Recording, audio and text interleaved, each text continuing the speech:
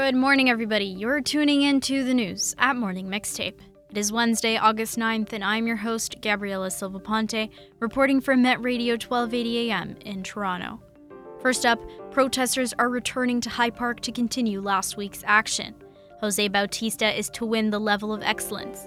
News agencies are asking that the Competition Bureau investigate Meta's recent block of Canadian news. And finally, Zoom is making its staff return to in-person work. And then, of course, what would be the newscast without some weather updates and Under the Radar with James?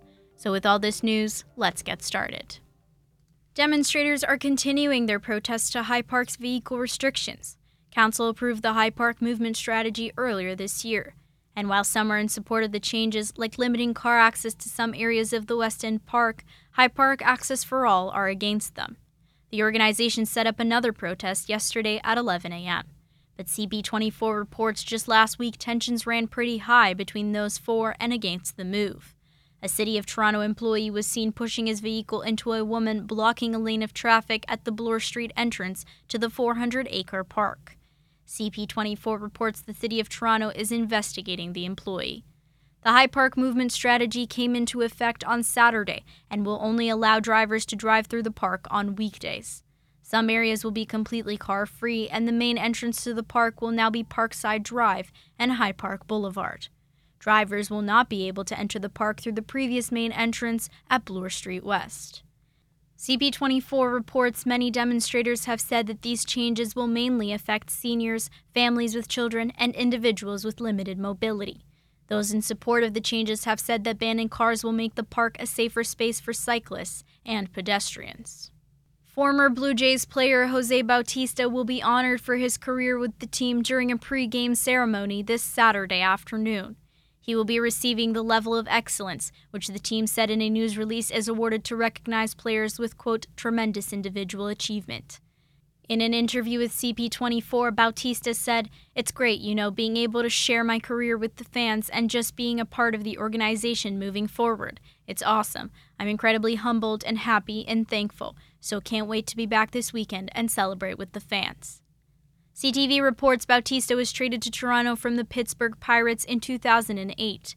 He then spent 9+ seasons with the Jays. Bautista won 3 Silver Slugger awards and set the single-season franchise record in 2010 for his 54 home runs. CTV reports the first 20,000 fans in the ballpark on Saturday will get a José Bautista bat flip bobblehead to honor his achievement. Franchise president and CEO Mark Shapiro said in a release, José Bautista captured hearts and ignited a fan base as part of the team that brought Toronto back to the postseason for the first time in 22 years. His on-field achievements propelled the team to greatness, and he undoubtedly belongs on the Blue Jays' level of excellence. CBC is joining other news publishers and broadcasters in asking that Canada's Competition Bureau investigate Meta's block of Canadian news. Recently, Canada implemented the Online News Act, or Bill C-18, which would require tech giants like Google and Meta to pay media outlets for news contents they share or use on their platforms. After that, Meta, which owns Facebook and Instagram, announced that it would permanently end news availability for Canadian users. CBC reports both Meta and Google have said that the bill is unfair, unworkable, and amounts to a tax on links. They also say the legislation does not recognize the amount of traffic or, quote, free marketing that they provide for news agencies.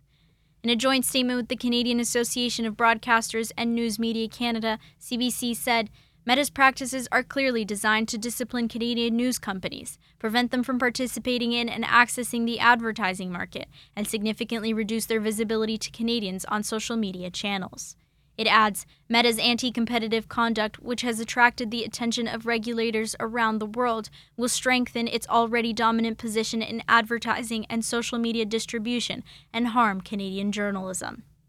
And it goes on to read, the applicants asked the Competition Bureau to use its investigative and prosecutorial tools to protect competition and prohibit Meta from continuing to block Canadians' access to news content.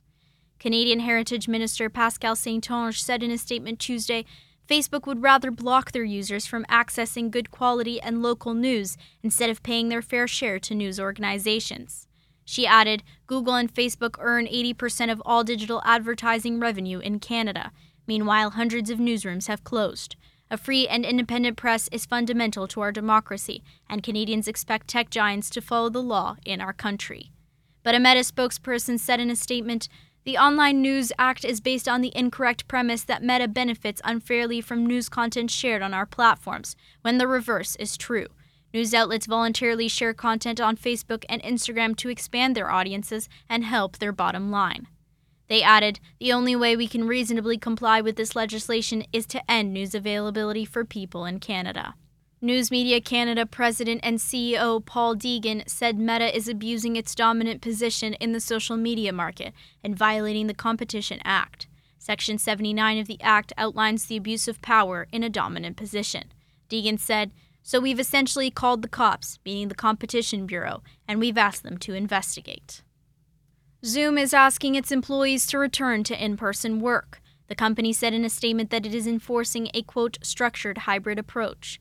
This will mean employees who live near an office will, quote, need to be on site 2 days a week since it is, quote, most effective. CTV reports Zoom has struggled after its demand waned post-pandemic. The company cut 15% or 1,300 employees of its staff in February. Executives of the team also reduced their base salaries by 20% and forfeited their 2023 bonuses for the coming fiscal year. CTV reports many turned to the video conferencing service to meet friends and colleagues during lockdowns. Businesses and schools alike used Zoom for meetings and classes. Okay, that concludes the news section. Here's James with Under the Radar. Take it away, James. Good morning. I'm James Caza, and every week I'm going to bring you a local news story happening now in Toronto that may be flying under your radar. This week, our story focuses on the current rising costs of food, specifically what one woman has set out to do about it. One news story seems to have made headlines, not just in Canada, but all around the world in the past 12 months. Why is everything so darn expensive all of a sudden? From treats we buy ourselves and frills for our home, to the rent we have to pay to have a roof, to, our focus today, food, specifically grocery stores. According to experts, there are many reasons for that. Inflation overall is hiking, as are energy bills grocery stores have to pay. The pandemic has had lasting effects on global shipping, still being felt, and the war in Ukraine has affected food exportation from one of the world's largest grain producers. But Canadians suspect there may be one more major reason: corporate greed. With grocery store selection limited to what many call an oligopoly, according to a Dalhousie University poll, 30% of Canadians believe corporate greed from companies like Metro and Loblaws is the main reason for the rising costs of groceries. So what can we do about this?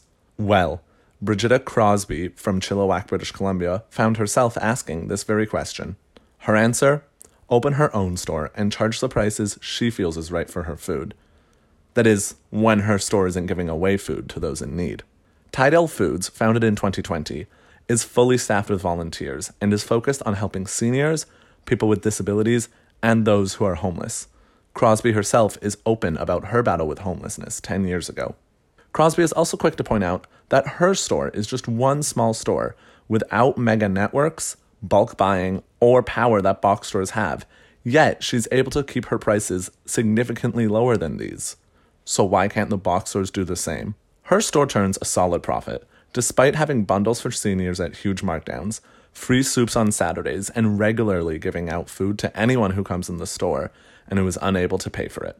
Meanwhile, Loblaws has faced scrutiny for installing high-tech gates equipped with theft detection at some stores. Meanwhile, Metro workers are striking, saying they are unable to afford groceries at the store they work at. So the big question remains, could Tidal's model work elsewhere? The mayor of Chilliwack himself told the CBC he believes it could, even in a city like Toronto. But there's one key change that has to be made. The government has to step up.